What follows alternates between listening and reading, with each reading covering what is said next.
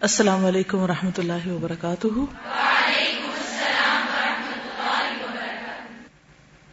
نحمده ونصلی علی رسولہ الکریم، اما بعد فاعوذ باللہ من الشیطان الرجیم، بسم اللہ الرحمن الرحیم، رب اشرح لی صدری ویسر لی امری واحلل عقدۃ من لسانی یفقهوا قولی۔ یا ایھا النبی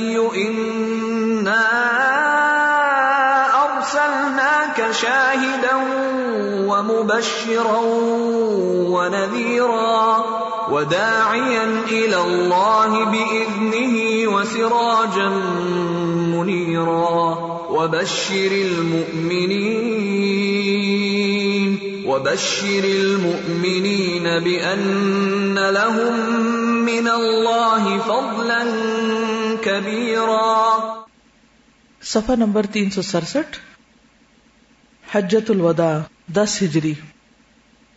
جب جزیرہ عرب میں دعوت کی تبلیغ مکمل ہو گئی اور اللہ نے اہل ایمان کی ایک ایسی جماعت پیدا فرما دی جو دعوت کی حفاظت کی ضامن، یعنی صحابہ کرام کی جماعت، اور اسے زمین کے کونے کونے تک پہنچانے کی کفیل تھی، ذمہ دار تھی، تو اللہ نے چاہا کہ رسول اللہ صلی اللہ علیہ وسلم کو انتقال سے پہلے ان کی جہد پہم کا ثمرہ بھی دکھلا دے کہ آپ کی کوششوں کا نتیجہ کیا نکلا ہے۔ چنانچہ آپ کو ذی الحجہ 10 ہجری میں اللہ تعالیٰ نے بیت اللہ کے حج سے مشرف فرمایا۔ آپ نے حج کا ارادہ فرمایا تو لوگوں میں اس کا اعلان کرا دیا۔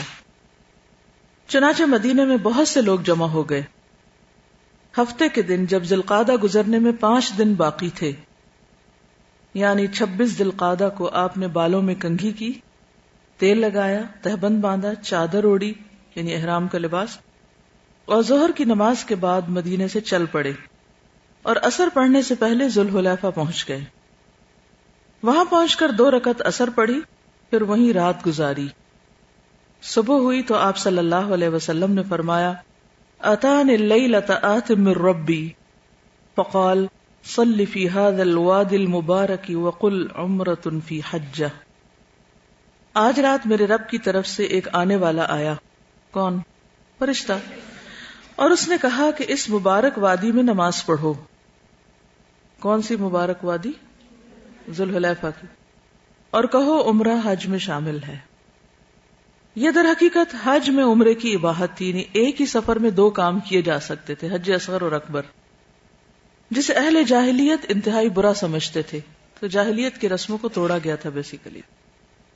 پھر رسول اللہ صلی اللہ علیہ وسلم نے ظہر سے پہلے غسل کیا، سر اور بدن میں خوشبو لگائی جس میں مشک بھی تھا، پھر تہبند باندھا، چادر اوڑی، پھر 2 رکعت ظہر کی نماز پڑھی اور مصلی ہی پر حج اور عمرے کا احرام باندھا، اور دونوں میں قران کیا، یعنی حج قران، یعنی دونوں اکٹھے ایک ہی نیت سے۔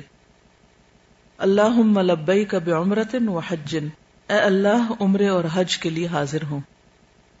اس کے بعد لبیک پکاری، جس کے کلمات یہ تھے، پڑھیے۔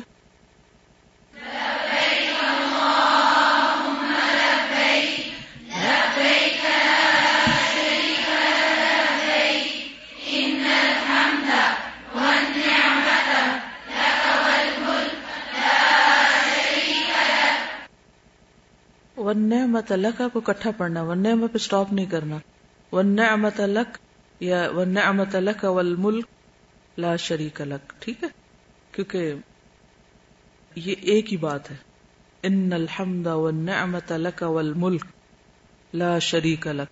پھر پڑھیے، لبیک اللہم لبیک، لبیک لا شریک لک لبیک، ان الحمد والنعمت لک والملک لا شریک لک۔ اس نیت سے پڑھ لیں کہ اصل میں بھی پڑھ سکیں۔ ہم بار بار حاضر ہیں، لبیک یعنی حاضر ہیں، بار بار حاضر ہیں، یہ سوچ کے پڑھتے ہیں لبیک اور رسم ادا کرتے ہیں، ترجمہ کوئی نہیں آتا اکثر لوگوں کو۔ کتنے لوگ اس وقت سوچتے ہیں کہ بار بار حاضر ہیں، اے اللہ ہم بار بار حاضر ہیں، تیرا کوئی شریک نہیں، ہم بار بار حاضر ہیں، یعنی تو بلائے تو ہم چلے آ رہے ہیں. یقیناً تعریف اور نعمت تیرے لیے ہے اور بادشاہت بھی تیرے ہی لیے ہے، تیرا کوئی شریک نہیں. اور کبھی کبھی فرماتے لبیک الہ الحق، معبود برحق ہم بار بار حاضر ہیں. پھر مصلی سے اٹھ کر اونٹنی پر سوار ہوئے اور پھر لبیک پکاری، یعنی ایک سٹیپ سے دوسرے پہ جاتے ہوئے پھر لبیک پکاری. اور جب اونٹنی آپ کو لے کر میدان میں چل پڑی تو آپ نے پھر لبیک پکاری، پھر اگلے سٹیپ پہ. نماز کے بعد ذوالحلیفہ ہی میں آپ نے ہدی قربانی کے جانوروں کے کوہان چیرے اور انہیں قلادے پہنائے. یہ کس لیے تھا؟ علامت کے طور پر، تاکہ قافلہ جہاں سے گزرے تو دیکھنے والے سمجھیں کہ یہ حج کے لیے جا رہے ہیں، لڑائی کے لیے نہیں جا رہے. یہ جنگ کا لشکر نہیں بلکہ حج کا قافلہ، اس کو ڈفرینشیٹ کرنے کے لیے. اس کے بعد آپ صلی اللہ علیہ وسلم نے اپنا سفر جاری رکھا. ہفتے بھر بعد مکے کے قریب پہنچے، ایک ہفتے کا سفر کر کے. اگر ہمیں 24 آورز بھی لگ جائیں تو ہم پریشان ہو جاتے ہیں. تو ذی طوا میں رات گزاری اور وہیں فجر پڑھ کر غسل فرمایا، پھر مسجد حرام میں داخل ہوئے. یہ اتوار ذی الحجہ کی صبح تھی. آپ صلی اللہ علیہ وسلم نے بیت اللہ کا طواف کیا اور صفا مروہ کی سعی کی. پھر بالائی مکہ میں ہجون کے پاس قیام فرمایا، مسفلا کی طرف نہیں، اپوزٹ سائڈ پہ. مسفلا کدھر ہے؟ جہاں یہ مکہ ٹاور وغیرہ ہے، یہ ابھی کلاک ٹاور جس طرف کو لگا نا اس طرف کو ہے مسفلا، تو اس سے بالکل اپوزٹ سائڈ پہ. اور دوبارہ پلٹ کر طواف نہیں کیا، البتہ احرام برقرار رکھا، یعنی اسی احرام میں رہے، احرام نہیں کھولا کیونکہ قران تھا آپ کا حج. کیونکہ آپ صلی اللہ علیہ وسلم قارن تھے، یعنی حج قران کر رہے تھے.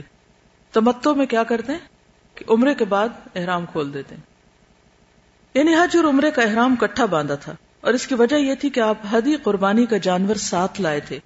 چنانچہ جو بھی اپنے ساتھ ہدی لایا آپ نے اسے حکم دیا کہ اپنا احرام برقرار رکھے. البتہ جو لوگ ہدی نہیں لائے تھے انہیں حکم دیا کہ طواف اور سعی کے بعد سر منڈا لیں اور احرام کھول دیں اور اپنے اس عمل کو عمرہ قرار دے لیں، خواہ انہوں نے حج کی نیت سے احرام باندھا ہو یا عمرے کی نیت سے یا دونوں کی نیت سے. یہ فرق ہے دونوں کے بیچ میں. آپ نے فرمایا لو استقبلت من امری ما استدبرت لما سقت الهدی ولجعلتها عمرة ولا احللت. اگر مجھے پہلے وہ بات معلوم ہو جاتی جو بعد میں معلوم ہوئی تو میں ہدی نہ لاتا اور اسے عمرہ قرار دے دیتا اور احرام کھول دیتا. اسی لیے آپ کی پسند کیا تھی؟ حج تمتع. چنانچہ جن لوگوں کے پاس ہدی نہیں تھی انہوں نے احرام کھول دیے. پھر آپ صلی اللہ علیہ وسلم 8 ذی الحجہ ترویہ کے دن، یوم الترویہ اس کو کہتے ہیں، منا تشریف لے گئے. جو لوگ احرام کھول چکے تھے وہ بھی حج کا احرام باندھ کر منا گئے. وہاں آپ نے ظہر، عصر، مغرب، عشاء اور فجر کی نمازیں پڑھی، یعنی 5 نمازیں منا میں، اور 4 رکعت والی نمازیں قصر کر کے 2 رکعت پڑھی. پھر سورج طلوع ہونے کے بعد منا سے چل پڑے اور عرفات تشریف لائے. وہاں وادی نمرہ میں آپ کے لیے قبہ لگایا ہوا تھا. آپ صلی اللہ علیہ وسلم اسی میں استراحت فرما ہوئے. سورج ڈھلا تو قصوہ اونٹنی پر سوار ہو کر وادی اورانا میں تشریف لائے. لوگ آپ کے گرد جمع تھے. آپ نے ان کے اندر کھڑے ہو کر خطبہ دیا، اللہ کی حمد و ثنا کی، شہادت کے کلمات کہے، اللہ سے ڈرنے کی وصیت کی. پھر جو باتیں کہیں ان میں آپ نے فرمایا ایھا الناس اسمعوا قولی. خطبہ حجۃ الوداع ہے. اسمعوا قولی فإنی لا ادری لعلی لا القاکم بعد عامی ھذا بھذا الموقف ابدا. ان دماءکم واموالکم واعراضکم حرام علیکم کحرمۃ یومکم ھذا فی شہرکم ھذا فی بلدکم ھذا. الا کل شیء من امر الجاہلیۃ تحت قدمی موضوع ودماء الجاہلیۃ موضوعۃ وان اول دم ادعو من دمائنا دم ابن ربیعۃ بن الحارث ورب الجاہلیۃ موضوع واول ربا ادعو من ربانا ربا عباس بن عبد المطلب فانه موضوع كله فاتقوا الله في النساء فانكم اخذتموهن بامان الله واستحللتم فروجهن بكلمة الله وَلَكُمْ عَلَيْهِنَّ أَلَّا يُؤْتِئْنَ فُرُشَكُمْ أَحَدًا تَكْرَهُونَهُ فَإِنْ فَعَلْنَ ذَلِكَ فَاضْرِبُوهُنَّ ضَرْبًا غَيْرَ مُبَرِّحٍ وَلَهُنَّ عَلَيْكُمْ رِزْقُهُنَّ وَكِسْوَتُهُنَّ بِالْمَعْرُوفِ وَقَدْ تَرَكْتُ فِيكُمْ مَا لَن تَضِلُّوا بَعْدَهُ إِنِ اعْتَصَمْتُمْ بِهِ كِتَابُ اللَّهِ وَأَنْتُمْ تَسْأَلُونَ عَنِّي فَمَا أَنْتُمْ قَائِلُونَ. لوگوں میری بات سنو، مجھے نہیں معلوم، غالباً میں تم سے اس سال کے بعد اس مقام پر کبھی نہ مل سکوں گا۔ تمہارا خون، تمہارا مال اور تمہاری آبرو ایک دوسرے پر اسی طرح حرام ہے جس طرح آج کے دن کی، موجودہ مہینے کی اور موجودہ شہر کی حرمت ہے۔ سن لو، جاہلیت کی ہر چیز میرے پاؤں تلے روند دی گئی ہے۔ جاہلیت کے خون بھی ختم کر دیے گئے، پچھلے جھگڑے سب صاف، اور ہمارے خون میں سے پہلا خون جسے میں ختم کر رہا ہوں، یعنی جس کا حساب ختم، وہ ربیعہ بن حارث کے بیٹے کا خون ہے۔ کہا جاتا ہے کہ یہ بچہ بنو سعد میں دودھ پی رہا تھا کہ بنو حذیل نے اسے قتل کر دیا، اور جاہلیت کا سود ختم کر دیا گیا، اور ہمارے سود میں سے پہلا سود جسے میں ختم کر رہا ہوں، یعنی وہ وصول نہیں کیا جائے گا، وہ عباس بن عبد المطلب کا سود ہے۔ اور آپ دیکھیے کہ آپ اپنے گھر سے ابتدا کرتے ہیں، خون کے معاملے میں بھی اور سود کے معاملے میں بھی۔ اب یہ سارے کا سارا سود ختم ہے۔ ہاں، عورتوں کے بارے میں اللہ سے ڈرو، کیونکہ تم نے انہیں اللہ کی امان کے ساتھ لیا ہے اور اللہ کے کلمے کے ذریعے سے ان کی شرمگاہیں حلال کی ہیں۔ ان پر تمہارا حق یہ ہے کہ وہ تمہارے بستر پر کسی شخص کو نہ آنے دیں جو تمہیں گوارا نہیں۔ اگر وہ ایسا کریں تو تم انہیں مار سکتے ہو، لیکن سخت مار نہ مارنا، اور تم پر ان کا حق یہ ہے کہ تم انہیں معروف طریقے سے کھلاؤ اور پہناؤ۔ اور میں تم میں ایسی چیز چھوڑے جا رہا ہوں کہ اگر تم نے اسے مضبوطی سے پکڑے رکھا تو اس کے بعد ہرگز گمراہ نہ ہوگے، اور وہ ہے اللہ کی کتاب۔ یہ تھی آپ کی لیگیسی۔ اور تم سے میرے متعلق پوچھا جائے گا تو کیا کہو گے؟ صحابہ نے کہا، ہم شہادت دیں گے کہ آپ نے تبلیغ کر دی، پیغام پہنچا دیا اور خیر خواہی کا حق ادا فرمایا۔ یہ سن کر آپ نے شہادت کی انگلی کو آسمان کی طرف اٹھاتے اور لوگوں کی طرف جھکاتے ہوئے فرمایا، نہیں اس طرح اوپر اور پھر لوگوں کی طرف جھکاتے ہوئے فرمایا، اللہم اشہد، اللہم اشہد، اللہم اشہد، اے اللہ گواہ ہے، اے اللہ گواہ ہے، اے اللہ گواہ ہے۔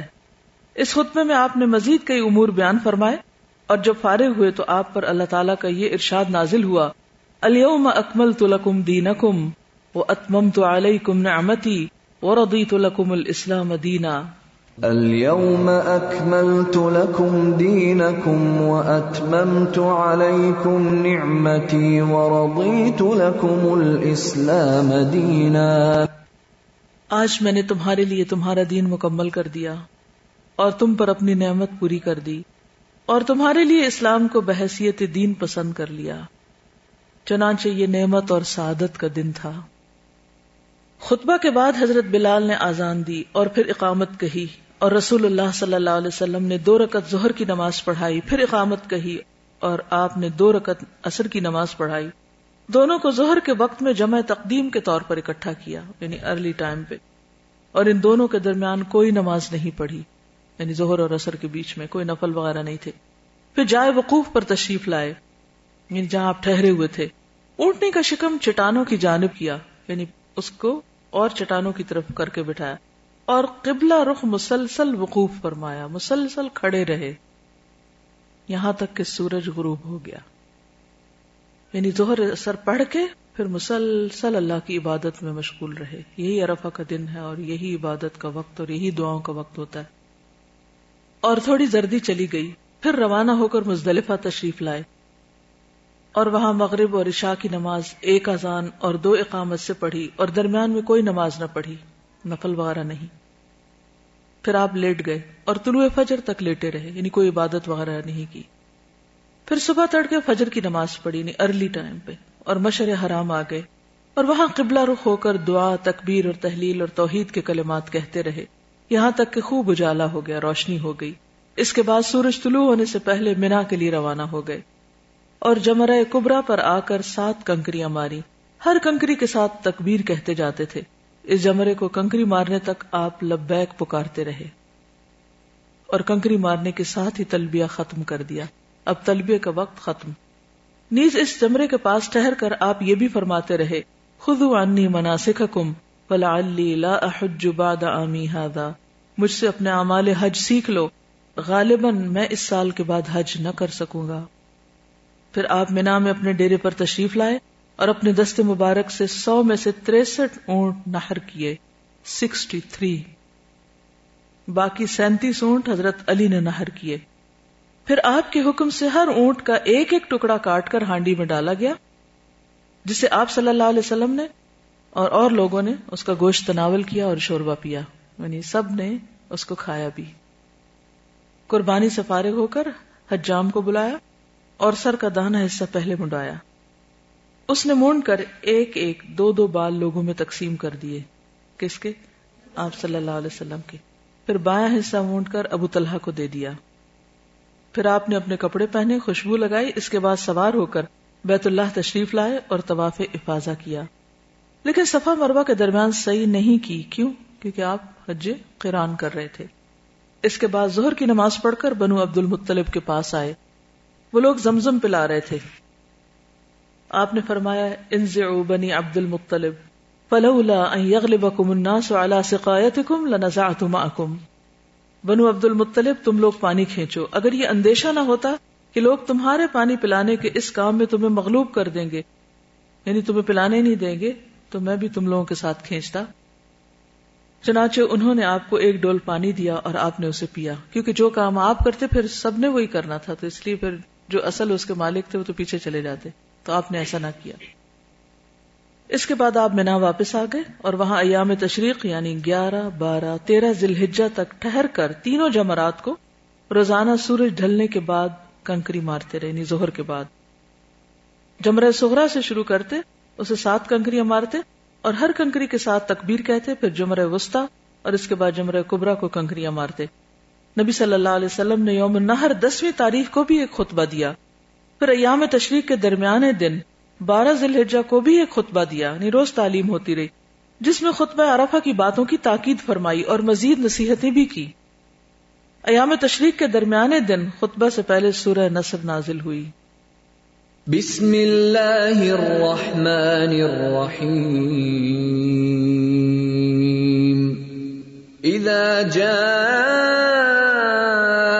نصر اللہ والفتح ورأيت الناس يدخلون في دين الله أفواجا فسبح بحمد ربك واستغفره إنه كان توابا۔ 13 ذی الحجہ کو جو ایام تشریق کا تیسرا اور حج سے واپسی کا دوسرا اور آخری دن ہے، اور یہ منگل کا دن تھا، نبی صلی اللہ علیہ وسلم نے جمرات کو کنکریاں مار کر منا سے کوچ فرمایا اور ابتح میں اتر کر وہیں ظہر، عصر، مغرب اور عشاء کی نمازیں پڑھی۔ وہیں سے ام المومنین حضرت عائشہ کو ان کے بھائی حضرت عبد الرحمن بن ابی بکر کے ساتھ بھیجا، انہیں تنعیم سے عمرہ کرا کے لائیں، کیونکہ وہ نہیں کر سکی تھی۔ چنانچہ انہوں نے احرام باندھا اور عمرہ کیا، کیونکہ جب وہ مکہ میں داخل ہوئی تھی اس وقت پیریڈز کے ساتھ تھی، پھر حج کا موسم شروع ہو گیا، پھر حج پہ چلی گئی اور ان کا عمرہ رہ گیا تھا، اس لیے انہوں نے اپنا عمرہ حج کے بعد کیا۔ پھر سحری کے وقت ابتح میں آ گئی۔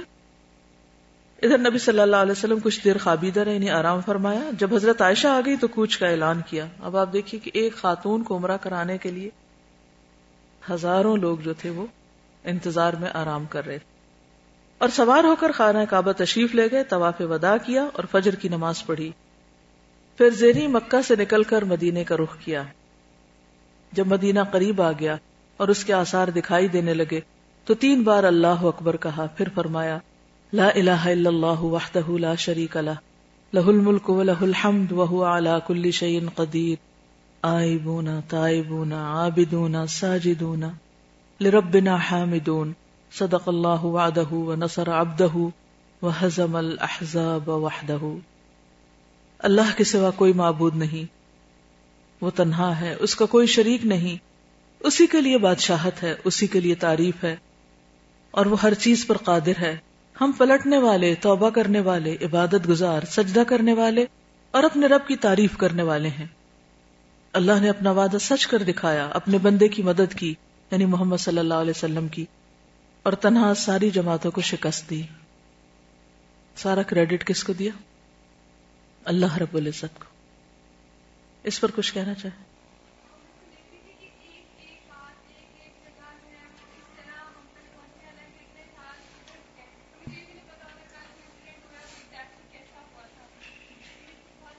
کیونکہ اللہ نے اس دین کی حفاظت کا ذمہ لیا تھا نا، اللہ نے اس کو مکمل کیا، اللہ نے اس کو ہم تک پہنچانے کے لیے ایسے لوگ پیدا کیے جنہوں نے قربانیاں کر کے اس علم کو حاصل کیا اور پھر اگلی نسلوں تک پہنچایا.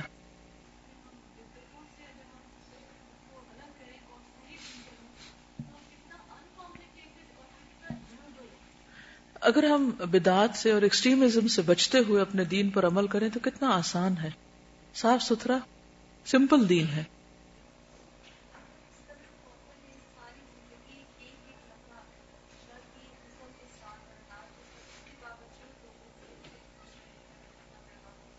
آپ کی زندگی کا ایک ایک لمحہ اپنے مشن کی تکمیل کے لیے وقف تھا، لیکن اس کے باوجود آخر میں لوگوں کو بھی گواہ بنایا اور اللہ کو بھی کہ میں نے اپنا فرض ادا کر دیا.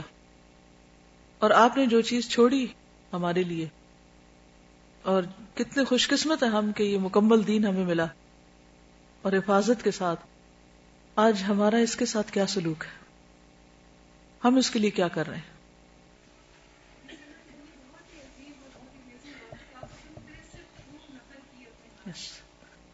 نبی صلی اللہ علیہ وسلم نے 63 اونٹ اپنے ہاتھ سے نہر کیے. آج اگر ہمیں ایک بکرا کرنا پڑ جائے اور وہ عید کے دن سنبھالنا ہو تو ہماری جان پہ بنی ہوئی ہوتی ہے کہ گوشت کو کیسے سنبھالیں گے، کیا کریں گے.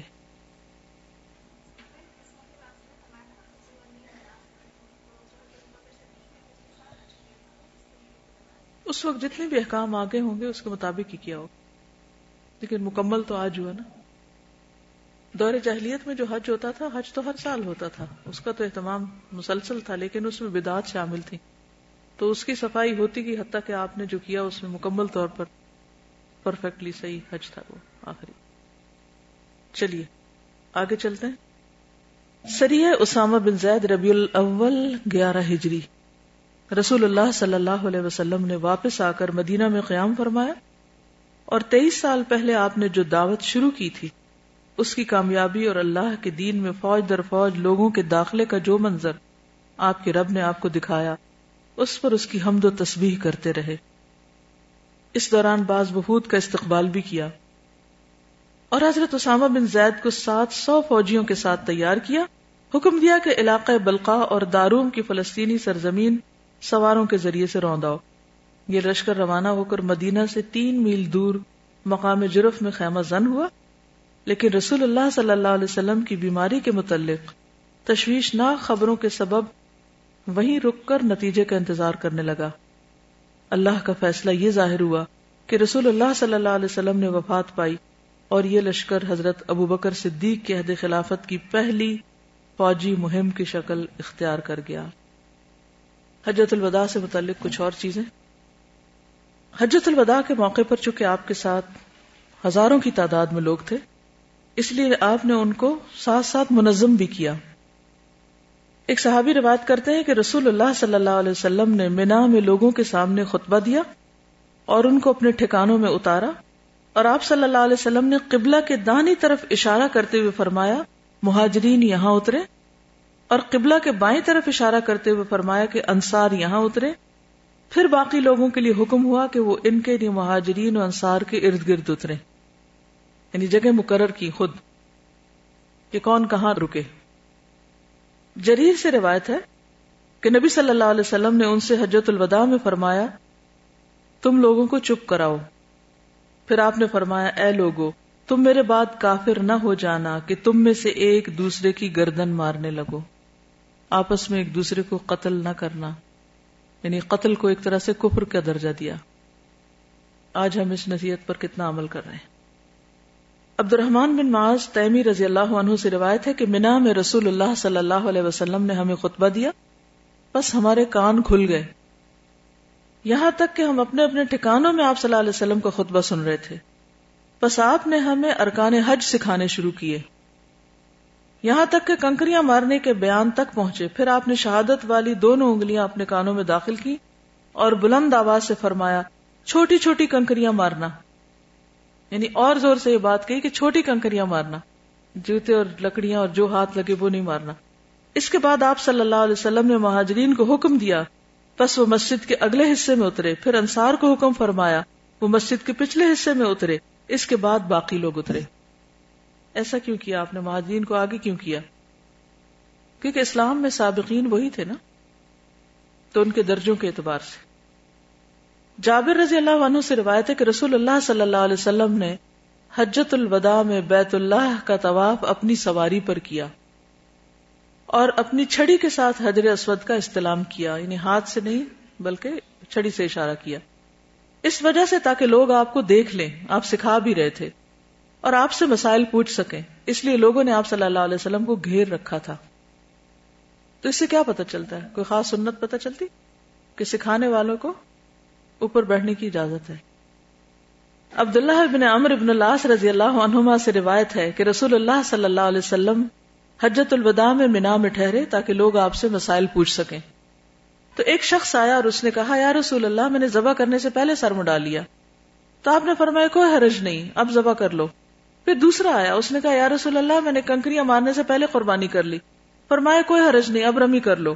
راوی کہتے ہیں کہ نبی صلی اللہ علیہ وسلم سے جس چیز کا سوال ہوا جو کسی نے آگے اور پیچھے کر لی تھی تو آپ نے یہی فرمایا کوئی حرج نہیں، اب کر لو۔ اس سے کیا پتہ چلتا ہے؟ دین آسان ہے، اور اس میں اصل چیز ہے کہ کام کر لو، آگے ہو گیا کہ پیچھے ہو گیا، اس پہ اتنی جرا نہ کرو۔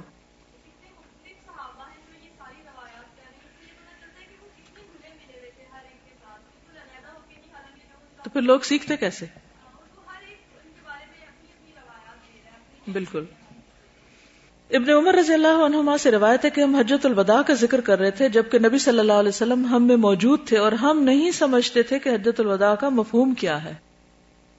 پھر آپ نے اللہ کی حمد و ثنا بیان کی، پھر مسیح الدجال کا ذکر تفصیل سے بیان کیا۔ آپ نے فرمایا کوئی نبی ایسا نہیں آیا جس نے اپنی امت کو مسیح الدجال کے بارے میں نہ ڈرایا ہو۔ نوح علیہ السلام کے بعد آنے والے پیغمبروں نے بھی ڈرایا، وہ تم میں سے نکلے گا اور تمہارے جاننے کی یہ علامت کافی ہوگی کہ وہ کانا ہوگا اور تمہارا رب کانا نہیں، کیونکہ وہ رب ہونے کا دعویٰ کرے گا۔ اس کی داہنی آنکھ کانی ہوگی اور انگور کے دانے کی طرح پھولی ہوئی ہوگی، نہیں ذرا باہر نکلی ہوئی ہوگی۔ اس سے کیا پتہ چلتا ہے؟ دجال کے فتنے کو لوگ عام طور پر اتنے سیریسلی نہیں لیتے، جبکہ ہر نماز کے بعد ہمیں اس فتنے سے پناہ مانگنی چاہیے۔ جی ہاں، اور پھر مختلف چیزوں کو دجال بنا دیا ہے، حالانکہ دجال تم میں سے نکلے گا، اس کی آنکھ ایسی ہوگی، اور پھر جی فزیکل فارم ہے، وہ اپنے آپ کو رب کہے گا اور تمہارا رب کانا نہیں ہے۔ اس لیے تعویلیں نہیں کرنی چاہیے نہ حدیث میں، ایز اٹ از لینا چاہیے۔ ٹھیک۔ پھر یحییٰ اپنی دادی ام الحسین رضی اللہ عنہا سے روایت کرتے ہیں کہ میں نے سنا وہ فرماتی تھی کہ میں نے حجۃ الوداع میں رسول اللہ صلی اللہ علیہ وسلم کے ساتھ حج کیا تو میں نے آپ کو دیکھا کہ آپ جمرہ عقبہ کو کنکریاں مار رہے ہیں، یعنی خواتین بھی روایت کری کیونکہ ساتھ ساتھ تھیں، اور اس حال میں لوٹے کہ آپ صلی اللہ علیہ وسلم اپنی سواری پر سوار ہیں، بلال رضی اللہ عنہ اور اسامہ رضی اللہ عنہ آپ کے ساتھ تھے۔ ان دونوں میں سے ایک سواری کے مہار پکڑے ہوئے تھے اور دوسرے رسول اللہ صلی اللہ علیہ وسلم کے سر پر اپنا کپڑا بلند کیے ہوئے تھے، ایک طرح سے امبریلا بنا ہوا تھا تاکہ آپ دھوپ سے بچے رہیں۔ ام الحسین نے کہا رسول اللہ صلی اللہ علیہ وسلم نے بہت سی باتیں بیان فرمائی، پھر میں نے سنا کہ آپ فرما رہے تھے اگر ایک حبشی غلام بھی تم پر حاکم مقرر ہو، میں سمجھتا ہوں کہ ام الحسین نے کہا کہ وہ سیاہ فام اللہ کی کتاب سے تمہاری رہنمائی کرے تو اس کی سنو اور اس کی اطاعت کرو۔ اس سے کیا پتہ چلتا ہے؟ اتھارٹی کو مانو اگر وہ اللہ کے حکم کے مطابق تمہیں حکم دے رہے ہیں، چاہے بظاہر اس کا سٹیٹس یا رتبہ بہت تمہیں بلند نظر نہ آئے یا تمہیں پسند نہ بھی ہو، تب بھی۔ ابو قتیلہ فرماتے ہیں کہ رسول اللہ صلی اللہ علیہ وسلم حجۃ الوداع کے موقع پر لوگوں کے درمیان کھڑے ہوئے اور فرمایا میرے بعد کوئی نبی نہیں اور تمہارے بعد کوئی امت نہیں، کیونکہ نبی کے آنے پر امت ایک نئی ہو جاتی ہے، تم آخری امت ہو۔ بس اپنے رب کی عبادت کرو، 5 وقت نمازیں پڑھو، مالوں کی زکوٰۃ ادا کرو، 1 مہینے کے روزے رکھو، اپنے امراء کی اطاعت کرو، تم اپنے رب کی جنت میں داخل ہو جاؤ گے۔ عورتوں کو خصوصی تعلیم۔ ابو امامہ باہلی سے روایت ہے کہ میں نے رسول اللہ صلی اللہ علیہ وسلم کو حجۃ الوداع کے سال خطبہ دیتے ہوئے سنا کہ کوئی عورت اپنے شوہر کے گھر سے اس کی اجازت کے بغیر کوئی چیز خرچ نہ کرے۔ آپ سے پوچھا گیا کیا کسی کو کھانا بھی نہ دے؟ فرمائے تو ہمارے مالوں میں سے افضل ترین ہے۔ اس سے کیا پتہ چلتا ہے کہ شوہر کی کمائی میں سے اس کی اجازت کے ساتھ، اس کی رضامندی کے ساتھ خرچ کرنا چاہیے۔ کیوں؟ بالکل، ان چیزوں کی وجہ سے گھر ٹوٹ جاتے ہیں۔ مال ایک ایسی چیز ہے کہ جس کے معاملے میں بہت سے لوگ صبر نہیں کر سکتے، تو بعضوں کے شوہر کو اس پر اعتراض ہوتا ہے.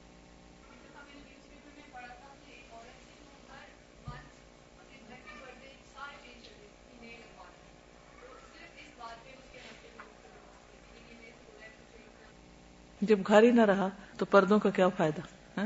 تب یہاں گھر بچانا چاہیے یا پردے لگانے چاہیے؟ عمر بن احفظ فرماتے ہیں کہ میں نے اللہ کے رسول صلی اللہ علیہ وسلم کو حجۃ الوداع میں یہ فرماتے ہوئے سنا، کوئی جرم کرنے والا اپنے سوا کسی پر جرم نہیں کرتا، نہ باپ کے جرم کی ذمہ داری اس کے بیٹے پر ہے، نہ بیٹے کے جرم کی ذمہ داری باپ پر. لیکن ہم عام طور پر بیٹا غلط کام کرے تو باپ کو بلیم کرتے ہیں، اور باپ کرے تو بیٹوں کو بھی ساتھ دھر لیتے ہیں کہ ہاں فلاں کی اولاد ہو. تو ہر انسان اپنے جرم کا خود ذمہ دار ہے. ابو امامہ باہلی فرماتے ہیں کہ میں نے حجۃ الوداع کے سال رسول اللہ صلی اللہ علیہ وسلم کو یہ فرماتے ہوئے سنا، اللہ نے ہر حقدار کو اس کا حق دے دیا ہے، لہذا وارث کے لیے وصیت درست نہیں. یعنی جو آلریڈی انہیرٹ کر رہے ہیں ان کو الگ سے کچھ اور آپ نہیں لکھ کے دے سکتے. اب آپ دیکھیں جیسے انہوں نے کہا تھا نا کہ مختلف صحابہ روایت کر رہے ہیں، ہر ایک نے اپنی اپنی بات جو سیکھی وہ آگے بیان کی اور سب کی کنٹریبیوشن ہو گئی. یزید بن اسود سے مروی ہے، وہ کہتے ہیں کہ میں حجۃ الوداع کے موقع پر نبی صلی اللہ علیہ وسلم کے ساتھ شریک ہوا. میں نے فجر کی نماز نبی صلی اللہ علیہ وسلم کے ہمراہ مسجد خیف میں پڑھی. نبی صلی اللہ علیہ وسلم جب نماز سے فارغ ہوئے تو دیکھا کہ مسجد کے آخر میں 2 آدمی بیٹھے اور نماز میں ان کے ساتھ شریک نہیں ہوئے. نبی صلی اللہ علیہ وسلم نے فرمایا ان دونوں کو میرے پاس بلا کر لاؤ. جب انہیں لایا کیا تو وہ خوف کے مارے کانپ رہے تھے. آپ نے پوچھا تم نے ہمارے ساتھ نماز کیوں نہیں پڑھی؟ انہوں نے عرض کیا یا رسول اللہ صلی اللہ علیہ وسلم ہم اپنے خیموں میں نماز پڑھ چکے تھے. آپ نے فرمایا ایسا نہ کیا کرو، اگر تم اپنے خیموں میں نماز پڑھ چکے ہو پھر مسجد میں جماعت کے وقت پہنچو تو نماز میں شریک ہو جایا کرو، پیچھے بیٹھ کے باتیں نہیں، کہ یہ نفلی نماز ہوگی. پھر ان میں سے ایک نے کہا یا رسول اللہ میرے لیے بخشش کی دعا کر دیجئے، تو آپ نے ان کے لیے دعا کر دی. پھر لوگ اٹھ کر نبی صلی اللہ علیہ وسلم کی طرف جانے لگے. میں بھی ان کے ساتھ بیٹھ گیا. میں اس وقت بڑا مضبوط جوان تھا.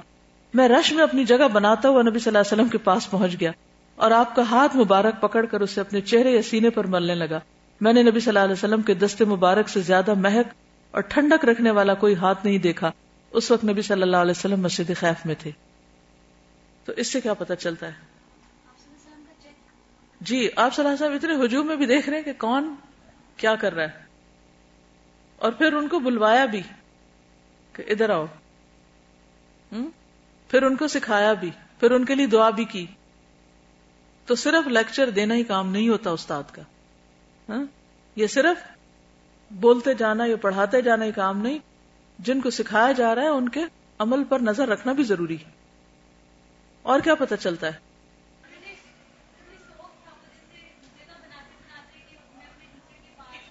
جی اور پھر اسی لیے تو آپ یہ دیکھیں حدیث بھی روایت کر رہے ہیں، وہ بھی سارا کچھ دیکھ رہے ہیں کیا ہو رہا ہے اور پھر وہ ساری کہانی روایت کر رہے ہیں. اس سے ہمارے لیے سیکھنے کا ایک راستہ مل گیا. جی اس طرح روایت کی لگتا ہے لٹرلی مجھے بھی فیل ہوا کہ جیسے میں خود وہاں مسجد میں موجود ہوں اور سب کچھ خود دیکھ رہی ہوں. اور یہ بڑی اہم بات ہے، لوگ بعض اوقات مسجد جاتے ہیں، خواتین خاص طور پر، اور 4 تراویحیں پڑھ کے پھر پیچھے بیٹھ کے خوب گپ شپ کرتے ہیں. کوئی لیٹ جاتا ہے، کوئی سو جاتا ہے، اور اس سے باقی لوگوں کی نماز پر اثر پڑتا ہے. اگر آپ کو نہیں پڑھنے کو دل سے آپ گھر رہیے، کیونکہ مسجد نماز کے لیے، نماز پڑھیے. اگر کھڑے ہو کے نہیں پڑھ سکتے بیٹھ کے پڑھ لیجئے، لیکن مسجد کو مسجد ہی رہنے دیجئے، وہ سجدے ہی کی جگہ ہے. ایک اور حدیث ہے، فضالہ رضی اللہ عنہ سے مروی ہے کہ نبی کریم صلی اللہ علیہ وسلم نے حجۃ الوداع کے موقع پہ فرمایا میں تمہیں مومن کے متعلق نہ بتاؤں؟ مومن وہ ہوتا ہے جس سے لوگوں کی جانیں اور مال امن میں ہو. مسلمان وہ ہوتا ہے جس کی زبان اور ہاتھ سے دوسرے لوگ محفوظ ہوں. مجاہد وہ ہوتا ہے جو اللہ کی اطاعت کے معاملے میں اپنے نفس سے جہاد کرے. مہاجر وہ ہوتا ہے جو لغزشوں اور گناہوں کو چھوڑ دے. سفیان بن وہب سے مروی ہے کہ حجۃ الوداع کے موقع پر وہ نبی صلی اللہ علیہ وسلم کی سواری کے سائے تلے تھے، ساتھ ساتھ چل رہے تھے. نبی صلی اللہ علیہ وسلم خطاب فرما رہے تھے. آپ نے فرمایا کیا میں نے پیغام پہنچا دیا؟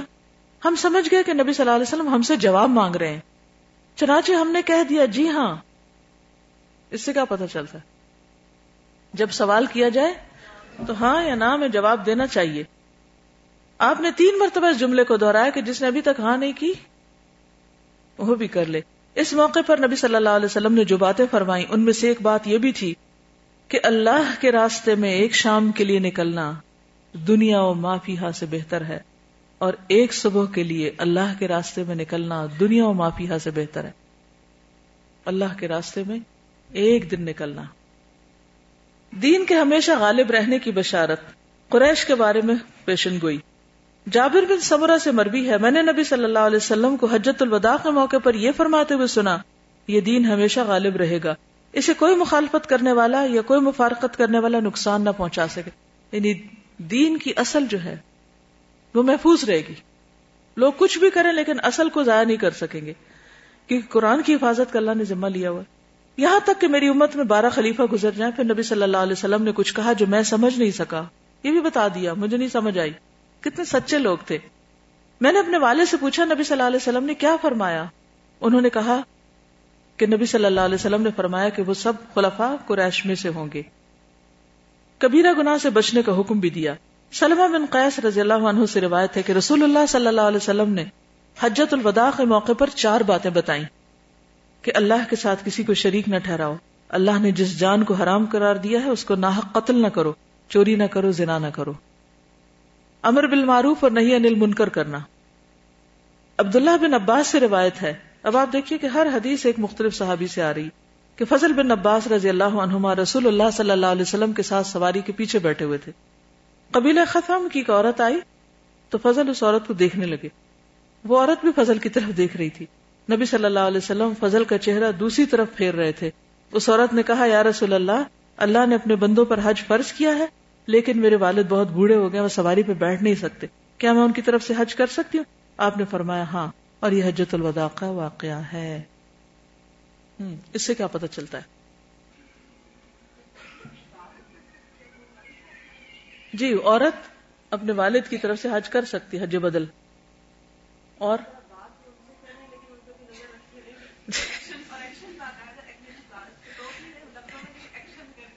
جی، بات ان سے کر رہے ہیں لیکن ساتھ ایکشن سے دوسرے کو بھی سمجھا رہے ہیں، کیونکہ آپ کی موجودگی میں جو کام ہوتا ہے وہ حجت بن جاتا ہے. جبیر بن مطعم فرماتے ہیں کہ رسول اللہ صلی اللہ علیہ وسلم منا میں مسجد خیف میں کھڑے ہوئے اور فرمایا، اللہ تعالیٰ اس شخص کو تر و تازہ رکھے جو میری بات سنے پھر آگے پہنچا دے. فریش رہنے کا نسخہ، کیونکہ بہت سے فقہ کی بات سننے والے خود سمجھنے والے نہیں ہوتے، اور بہت سی فقہ کی بات ایسے شخص تک پہنچا دیتے ہیں جو اسے پہنچانے والے سے زیادہ سمجھدار ہوتا ہے.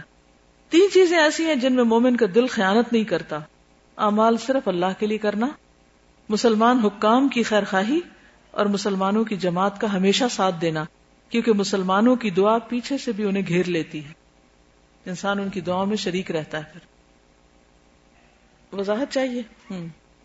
پہلی بات تو یہی کی کہ یعنی جو مومن ہوتا ہے وہ ان 3 چیزوں کی پابندی کرتا ہے. نمبر 1، اپنے دل کی حفاظت کرتا ہے، اور نیت کو ہر وقت چیک کرتا رہتا ہے. آپ کرتے ہیں؟ یہ ایمان کی علامت ہوتی ہے، اپنی نیت کو چیک کرتے رہنا. ٹھیک ہے. دوسری بات یہ کہ مسلمان حکام کی خیر خواہی کرتا ہے. حکام سے بعد حاکم، یعنی جو بھی آپ کی اتھارٹی ہے ان کا خیر خواہ ہوتا ہے، ان کو دھوکہ نہیں دیتا، ان کے پیٹ پیچھے ان کی جڑیں نہیں کاٹتا، ان کو ذلیل نہیں کرتا.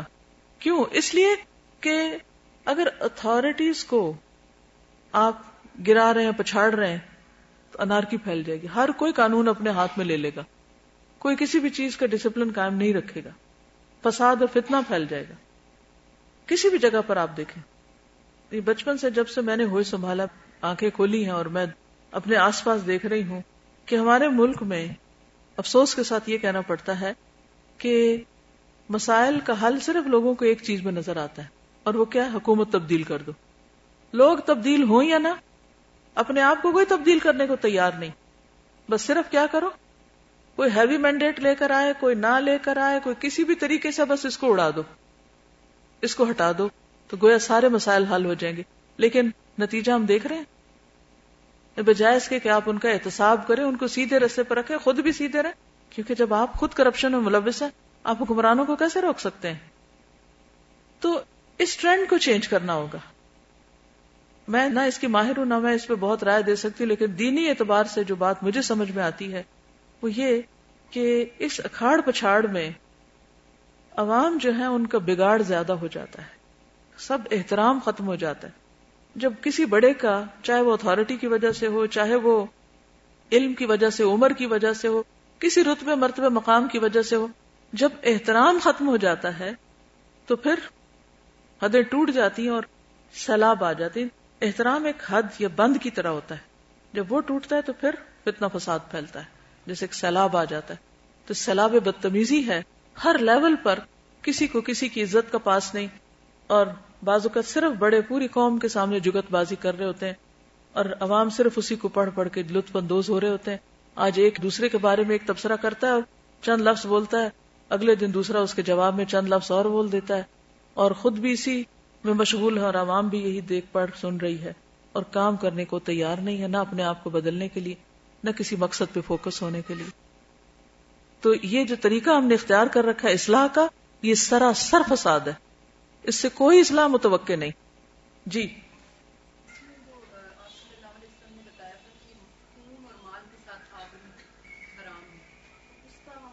جی ہاں، خون مال کا پھر خیال کرتے ہیں، آبرو عزت احترام کا خیال نہیں کرتے. شکریہ. کیونکہ آپ نے مومن کس کو قرار دیا اور پھر مسلم کس کو قرار دیا، ان دونوں میں بھی فرق کیا آپ نے. پچھلی حدیث میں شاید پتہ چلتا ہے، کسی اور حدیث میں. اور یہاں پر آپ دیکھیے کہ تیسری چیز جو ہے مسلمانوں کی جماعت کا ہمیشہ ساتھ دینا، مطلب یہ ہے کہ اب یہاں پر تو ہم سب مسلمان ہی ہیں، لیکن بعض جگہ ایسی ہوتی ہے نا کہ جہاں مسلم نان مسلم سب رہتے ہیں. اب کچھ لوگ اس طرح آئسولیشن میں رہتے ہیں کہ مسلمانوں کے ساتھ ان کا کوئی لین دین، نہ کبھی مسجد گئے، نہ کبھی کوئی. اب کیا ہے کہ وہ مر بھی جائیں تو کون ان کا جنازہ پڑے گا، یہ کہاں سے ان کے ساتھ کوئی واسطہ تعلق رکھے گا، ان کو دعائیں کیسے پہنچیں گی. ٹھیک ہے، یعنی اجتماعیت پہ اور اکٹھے ہونے پہ اور ایک کمیونٹی بن کے رہنے پر بھی توجہ دلائی جا رہی.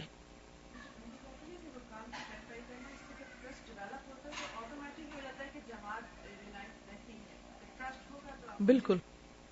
اور خیرخواہی میں یہ چیز آتی ہے نا کہ آپ اگر کوئی بھی پرفیکٹ نہیں ہے، کوئی انسان، ہم میں سے کوئی پیغمبر نہیں ہے، کوئی فرشتہ نہیں ہے، تو عام انسانوں سے تو غلطیاں ہوں گی، ایکسپیکٹ کریں کہ ہوں گی. خیرخواہی کیا ہے کہ جب غلطی ہو تو ساری دنیا میں نشر کیا جائے اور اس شخص کو خبر ہی نہ ہو کہ اس نے کیا کیا، اور ہو سکتا ہے کہ دوسرے کی غلط فہمی ہو. تو خیرخواہی یہی ہے کہ اس تک پہنچایا جائے اور اس کے ہاتھ مضبوط کیے جائیں. گمراہی سے بچنے کا حل آپ نے کیا بتایا؟ جابر بن عبداللہ سے روایت ہے کہ میں نے نبی صلی اللہ علیہ وسلم کو حج کے موقع پر اپنی اونٹنی قصواء پر سوار ہو کر عرفات کے میدان میں خطبہ دیتے ہوئے دیکھا. آپ صلی اللہ علیہ وسلم نے فرمایا، لوگوں میں تم میں دو چیزیں چھوڑ کر جا رہا ہوں، اگر انہیں پکڑے رکھو گے تو کبھی گمراہ نہ ہوگے، ایک قرآن مجید اور دوسرے میرے اہل بیت. یعنی آپ نے سنت کے علاوہ اہل بیت کا بھی ذکر کیا. حرمت والے مہینوں کا ذکر. ابو بکر رضی اللہ عنہ سے روایت ہے کہ رسول اللہ صلی اللہ علیہ وسلم نے حج میں خطبہ دیا تو فرمایا، زمانہ پلٹ کر ویسا ہی ہو گیا جیسا اس دن تھا جس دن اللہ نے آسمان و زمین کو پیدا فرمایا. کیونکہ عربوں نے تاریخیں بدل دی تھی. سال میں 12 مہینے ہوتے ہیں، 4 حرمت والے ہیں، ان میں سے 3 پے در پے ہیں، یعنی ذوالقعدہ، ذوالحجہ، محرم اور رجب، جو کہ جمادہ اور شعبان کے درمیان ہے. 4 حرمت والے مہینے.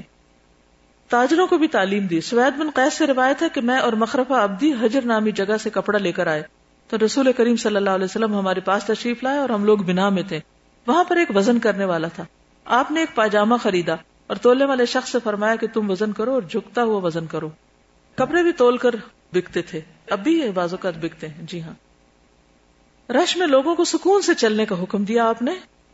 حضرت علی رضی اللہ تعالیٰ عنہ سے روایت ہے کہ آپ نے اسامہ رضی اللہ عنہ کو اپنے پیچھے سوار کیا، پھر آپ اپنی اونٹ پر درمیانی چال سے روانہ ہوئے. لوگ دائیں بائیں اونٹوں کو پیٹ رہے تھے، مار رہے تھے. آپ ان کی طرف متوجہ ہوئے اور فرما رہے تھے، لوگوں سکون کے ساتھ. اور آپ عرفات سے سورج غروب ہونے کے بعد روانہ ہوئے. اس دور میں ڈنڈے مارتے تھے، اب ہارن پیٹتے ہیں لوگ. تو اس سے بھی بچنا چاہیے کہ رش میں صبر کے ساتھ چلے. آپ لوگوں کو ہراس کرتے رہیں گے تو اس سے جلدی تھوڑی ہو جائے گی. سواریوں کا دوڑانا کوئی نیکی نہیں، سپیڈنگ نیکی نہیں.